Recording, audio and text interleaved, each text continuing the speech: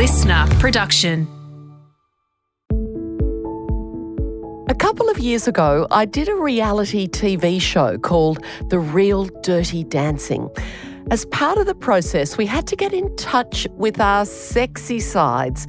Now, I got very teary during an episode and I hadn't expected to be quite so emotional. And it turned out it was because I felt that I'd lost a part of myself in the crazy, busy world of being a mum, a wife, a daughter and a friend. I was all things to everyone but myself. After the show aired, I was blown away by the DMs and messages that I got from so many women who were also at a similar stage in their lives. And they wanted to know how to find that part of themselves again. That was such a relief to hear that. It wasn't just me who was feeling this. So my big question this week is, what is the secret to unlocking our sexual desire? And I have the most incredible woman to help me answer this. It's New York Times best-selling author Lisa Taddeo, who's adapted her groundbreaking book, 3 Women, about women's desire into a show that you can now watch on Stan.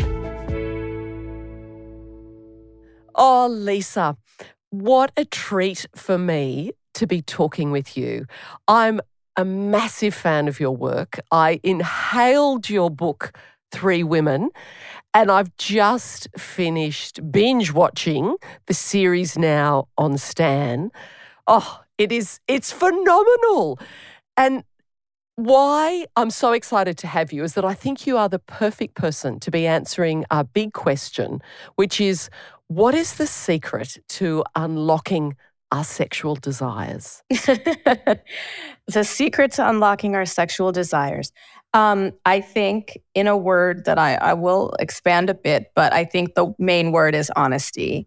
I think that, as women in particular, we have been condemned to not be honest our whole lives. When we're, young, we are told to put certain things away, to not be on display in a certain way.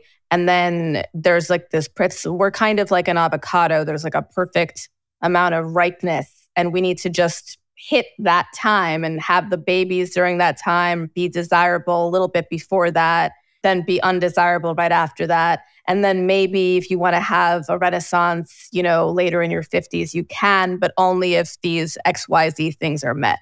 And I obviously think that that is a load of BS. And that what we need to do is be our truest, honest selves at every point in our development. Obviously, as we get older, it gets easier to do that. So I think what the number one key is, also second to honesty, is for younger women and older women to, and by that I mean any ages. I don't mean like older women are only over 80 and younger women are only under 30 or whatever. For all ages of women to talk to one another without the sort of like, oh, she doesn't know anything, she's a child, or oh God, what would she know back, when she didn't have Instagram when she was growing up, she doesn't understand this.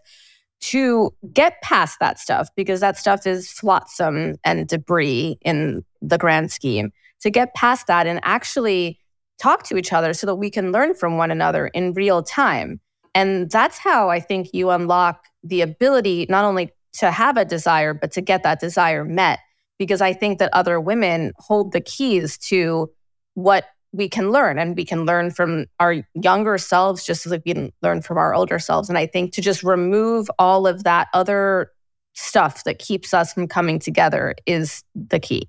I think that is fascinating, the way you talk about the need for honesty with ourselves as well, what it is that we desire, and also to dropping the judgment, because we can be judgmental, and I'm guilty of that too. When I read about the incredible women that you spent time with and wrote about in your book, and we see on the screen Maggie, Lena and Sloane, at different parts of all of their stories, there was a part of me too that was judgmental, that was sort of thinking, what are they doing? Why are they thinking that's okay? That's not okay.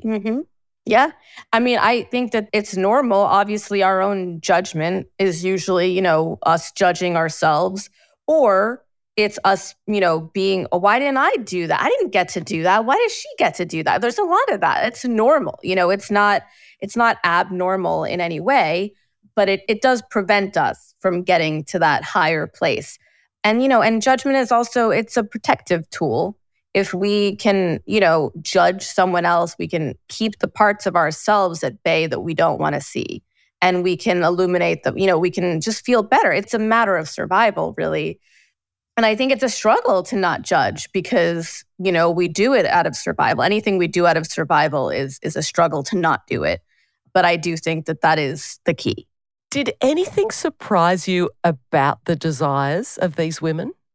One of the things that I was the most surprised about, I think specifically because people were like, oh my God, all you want to do, you just want to write about sex. You're just, And it's like, I was surprised by how wildly prudish I am and was in relation to others. Like, Lena, for example, the housewife in Indiana who has the affair with her high school boyfriend, she was this good, quote unquote, good Catholic girl from Indiana who would never curse or take the Lord's name in vain. Yet she's going to meet this man and she's sending me these missives on Facebook that were so anatomically correct of where, this part of his body was at what time.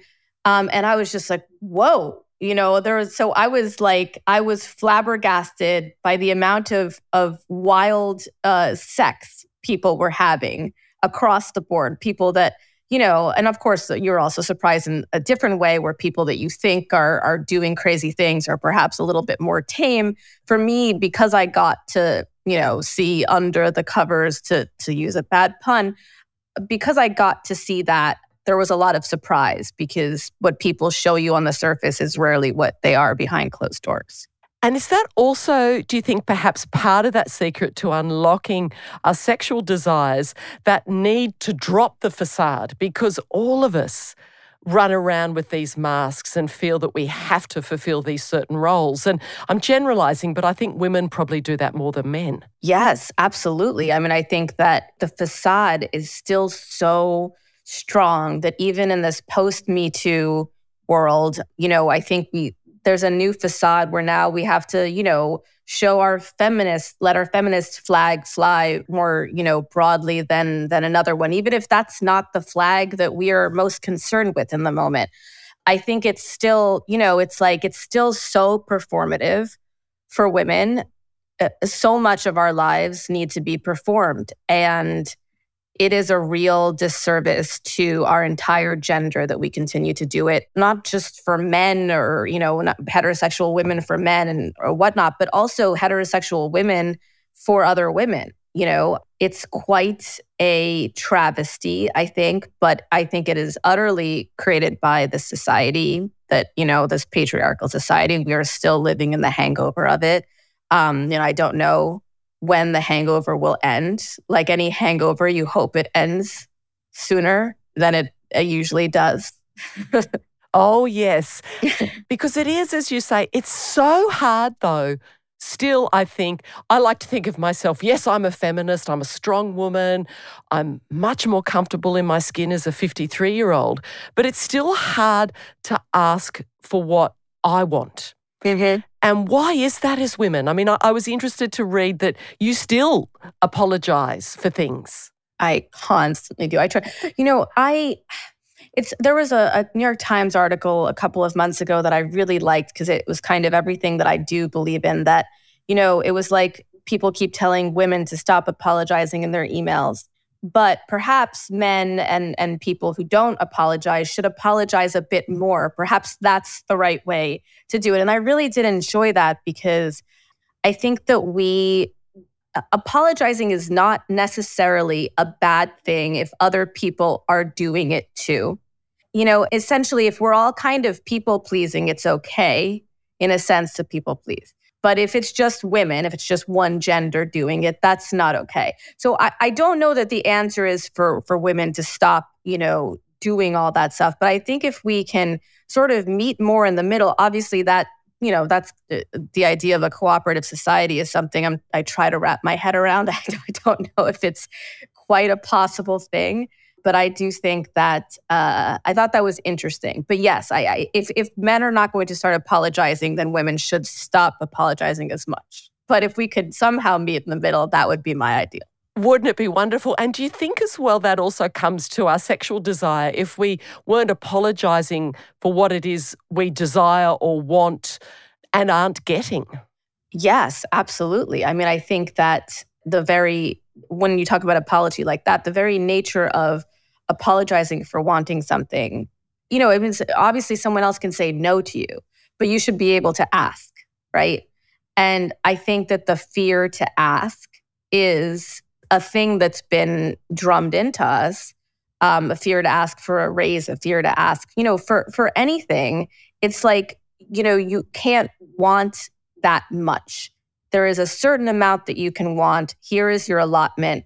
And we do it subconsciously to everybody in our lives, including ourselves. If we have been taught that, we are meant for larger things, and, maybe we are okay with ask. But most of us are not. Most of us are, I had a very weird situation with me growing up, where I had a father who was like, you can do anything. You can be anything you want. You're number one, et cetera. And then I had my mother who would this immigrant from Italy who would be like, no, you must not do that. They will find you and hunt you down, and they will put you in a way for wanting more than, no, whatever he said is wrong. This is not, I know we're at whatever. So I had those two things constantly funneling into me as a child. So I have this a slightly different view of it, because I have this sort of this, eagle's eye view in that sense of the two disparate ways of being told to be in the world, essentially. And also to your mum, didn't she say to you, don't show people that you're too happy? Yes. Because that's the worst thing. It's the worst thing you can do. That's awful advice. I know. It's funny. It's there's so many things that my mother said to me that when I repeat them to other people, because for me, it's I can sort of metabolize it as, oh, my mom, I knew her very well. We were very close. She was she was a character. And I can sort of discuss the things that and make excuses for them. But when I say them to other people sometimes, not sometimes, almost all the time, they're like, your mother said that to you? The other day I told someone, kind of I was just, not saying it like it was a trauma, which perhaps, obviously I need to do more digging on that one. But I was like, yes, my mother told me I would never be a good mother. And I said it kind of jokingly, in a joking manner. And the person was like, what? And I was like, oh yeah, I guess that's kind of a big thing. She was joking when she said it? Yes. Did we have a sort of certain relationship where we would, yes, but still, even so, there are things that are just, you're like, that sort of explode my brain even now, but yes. And also you internalize them. You don't sort of realize, but then they become part of your internal sort of monologue and narrative. Exactly. And I think as well, picking up on that notion of, you won't be a good mother, I think for some women, the different roles that we assume in our lives with sort of this, a mantle of, okay, I'm now in mothering mode. So then it can be hard to access that sexual part of yourself still. Totally. Because you then shut down. Totally. How do we overcome that? I mean, I think that there is a lot to be said for piecing yourself off a little bit. There's this whole... there's this idea of you have to be your authentic self at all times. And I do, of course, agree and believe in that. But I do think there's something to be said for, for tending to a certain audience. And if that audience right now is your children, then you're in front of them, you're this, and then when you step away from that, there has to be a sort of practice. I'm not saying that I can do it because I haven't been able to, but I think I've seen other people do it. I think there is a sort of there's a definable shift where someone almost puts on other clothes, puts on a different sort of, face and becomes something else to be able to be there for, a different need of their own. And it's about claiming that need and still saying, Yes. this is important to me. I went through a time where I did a reality show called The Real Dirty Dancing, and we had to get in touch with our sexy side. And I really struggled with that. And I got quite emotional about it. And a lot of women reached out to me saying that they were at the same sort of point in their lives. Jess, this is the gig, right? This is the gig. This is the gig, and you just have to embrace it. Okay. Hand behind the head, boom. Yes. And then down. Under. Feel the difference? Oh my God! Cripes! Yeah. Jess's mental hurdle is that she needs to get out of, I'm a mum, I shouldn't be here doing this, I shouldn't be wearing skimpy clothes. She really needs to let that go and embrace the sexiness that she has. I mean, she's a bombshell. I think for me, why I'm finding it hard is that I'm realising that there's almost a part of me that's kind of shut down and been the mum as opposed to the woman. So I think a lot of us are yearning for, how can we tap into that sexy part of ourselves? And I suppose we look to people like you who write so beautifully about sex, who now have this incredible show on the screen. How can we do it? I think Lena, honestly, is a really dynamic and amazing example because of all the people who would be able to tap into that side, you would not think, having met her when I met her before she had done any of that, before she started first, she lost a lot of weight. She wasn't, heavy or anything. She just lost she got to changed her body into something that, she wanted to see. So that was sort of the first step.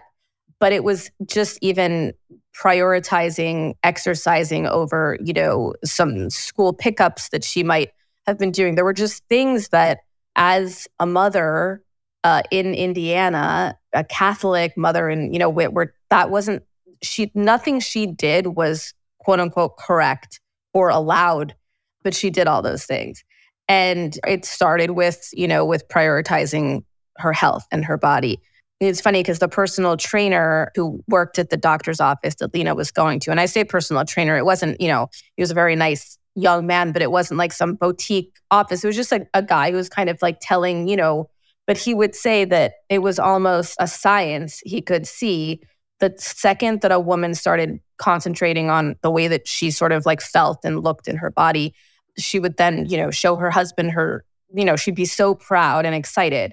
And then if he did not react the way that she thought he should after all this work had been done, she would leave. And this was happening a lot within, in his purview. And I thought it was so interesting. So I think that's a big thing. I think that, I myself have gone through times where I haven't cared about anything about how I look and the pandemic. Millions of other times, and we go through these sort of like roller coasters of going like, oh, it doesn't matter how, I'm just going to work. I'm going to focus on my work. I'm going to focus on my child. I'm going to focus on this. I think that maintaining the body aspect and that, which is something that I myself need to, get back into that mindset because I have been out of that mindset for a long time. But I think that's number one. I think, which is one of the reasons why we showed so much explicit stuff in the show, because so much of it was about reclaiming the female body.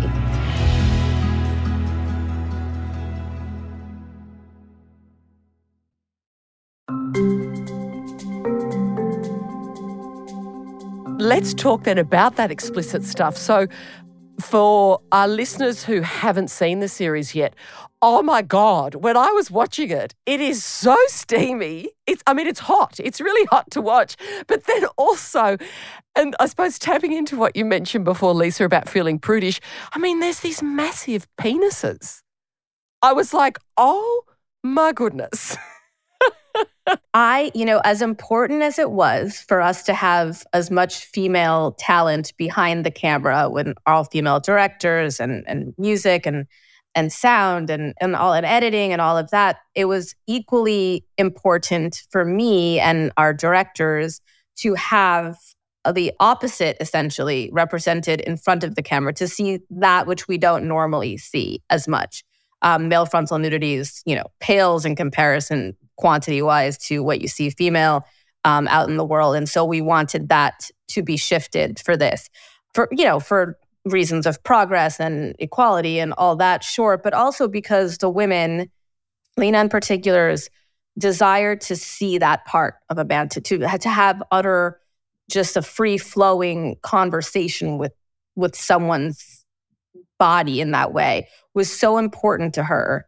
And she talked about it to me endlessly, the way that it looked, all of the sort of like as though it were a work of art that she had not been allowed to look at, was something that we really wanted to uphold. And yes, so it is rather, there's some shocking moments, but I personally felt that they were all real, first of all. They all really happened. They were all truly, and there's also the largesse was also the other thing that was talked about a lot by, the women. We have so many men throughout history and films talking about just glorifying this female or that female, to glorify the male by the female and to see it then, I think is what we owe ourselves. And as you say, it is refreshing, and I think you captured it incredibly on screen. Also, the way you write about sex is so good. How did you get so good writing in a way? No, because it's hot when you read it, I find. How do you do that? I was very, very, very conscious of not wanting it to be too sort of medical, clinical, and also not too porny. So there were words I don't know what I can, but there were words that I wouldn't. You can say, Lisa. I wouldn't have wanted to say cock, for example.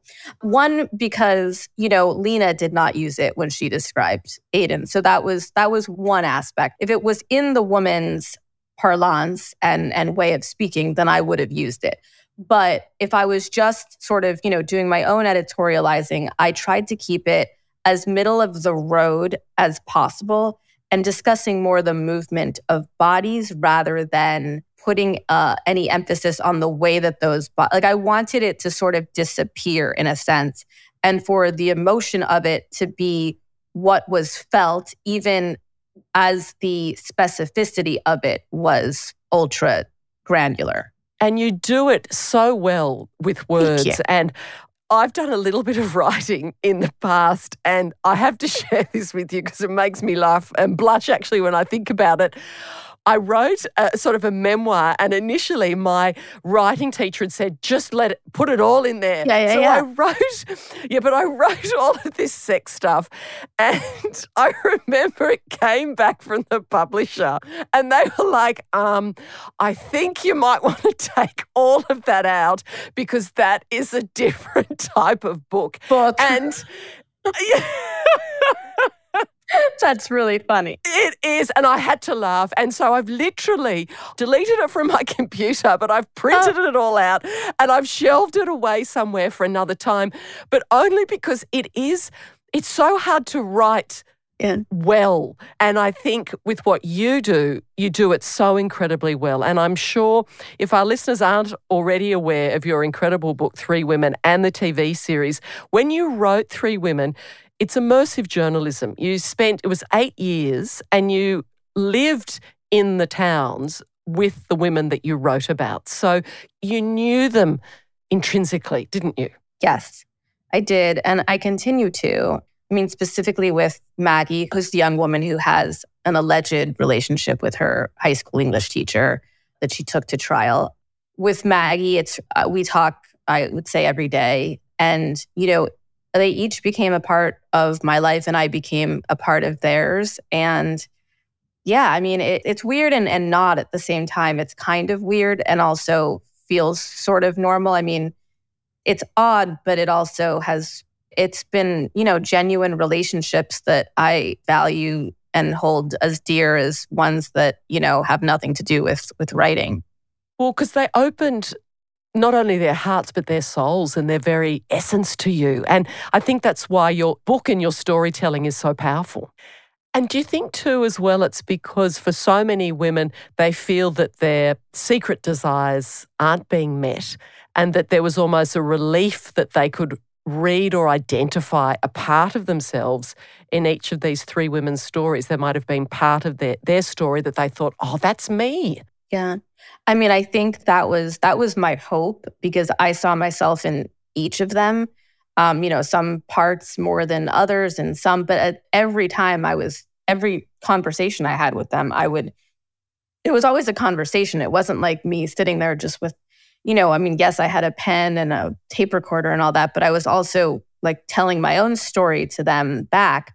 And the similarity is, when you start to see, I think sometimes when we, especially as we get older and move into homes with families, we group ourselves or naturally get grouped with people in our socioeconomic spectrum or people with the same aged kids, et cetera, et cetera. But the experience of writing the book and talking to so many different women was seeing how many people I connected with who I might never meet in the regular trajectory of my life in the way that, where I've chosen to live or where my child or whatever.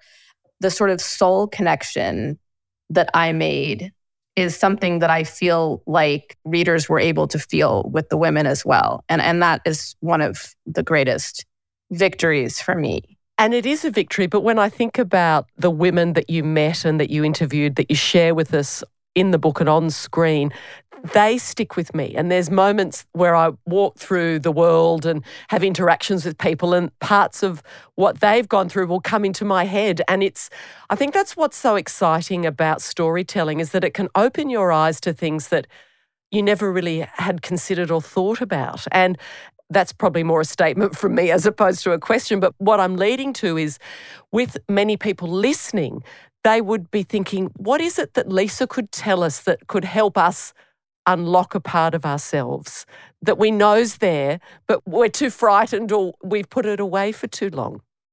I mean, I think that something that helped me the other day, I read someone's idea of a time machine, pretending that you have a time machine, that you're 80 years old and you go back into your, 50-something-year-old body and you only have it for one day. What are you going to do with that? And just live your life that way. And I think that is so powerful. And so, sometimes with my daughter, I'm like, oh my God, she's getting older. Oh God, every day that passes. And then I'm like, well, no, just like pretend that she's already 40. You get her one more time today. And that does help me stave off some of the, oh God, I can't go back. I think that's helpful. That does help me, I think. And it was funny, another thing because you'd brought it up before when we were talking, but I found a picture of myself when I was, 20. I climbed up to the top of this fountain in Puerto Rico on a vacation with my friend. And I was wearing this skirt and like a bustier belly top.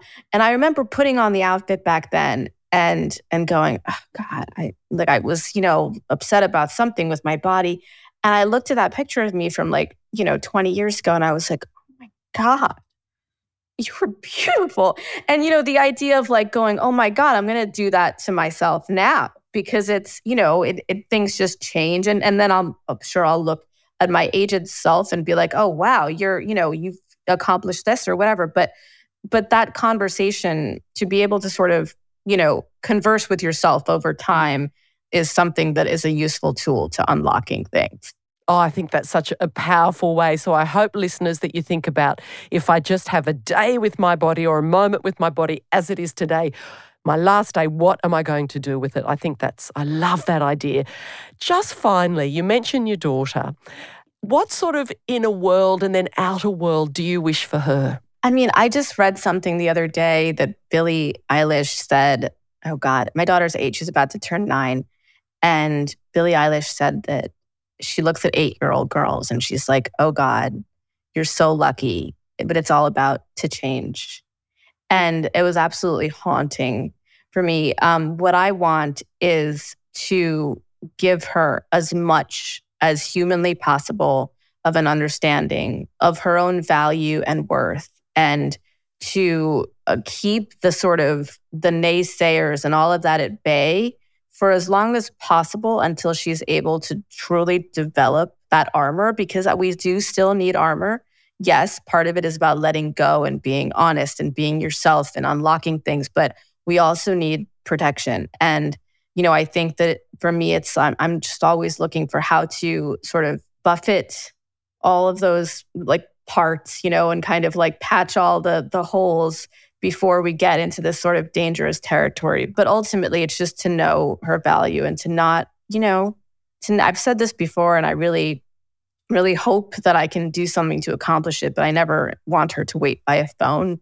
And obviously, we don't wait by phones anymore. We bring our phones with us, but so we're constantly waiting by phones, essentially. But the idea of that, I don't want that to be something that she does. Well, Lisa, with you as her mum and with the trail that you've blazed and continue to blaze for women and your storytelling, Fox is in very, very safe hands. Oh, that is so kind. You're a good mum. Thank you. You are. Thank you. You are enough, because you spread that message through your writing and work. And I think it's important for you too to hear that you are enough as you are. Thank you, Jess. I really do appreciate that a lot. Thank you so much for spending time with me and with our listeners. It has been a real privilege to meet and talk with you because, as I said, I'm a massive fan of what you do, and I'm sending you the biggest hug from my studio here. I'm receiving it. Thank you so much. This has been an absolute pleasure. Thank you. I hope you got as much out of that chat as I did. So many things that we can think about. And what about that notion of, okay, I've only got this body for today. What am I going to do with it? And I hope you do something sensational with it today. Now, you can watch the full series adaptation of Lisa's internationally best-selling book, 3 Women, only on Stan right now. And I got to tell you, I loved it.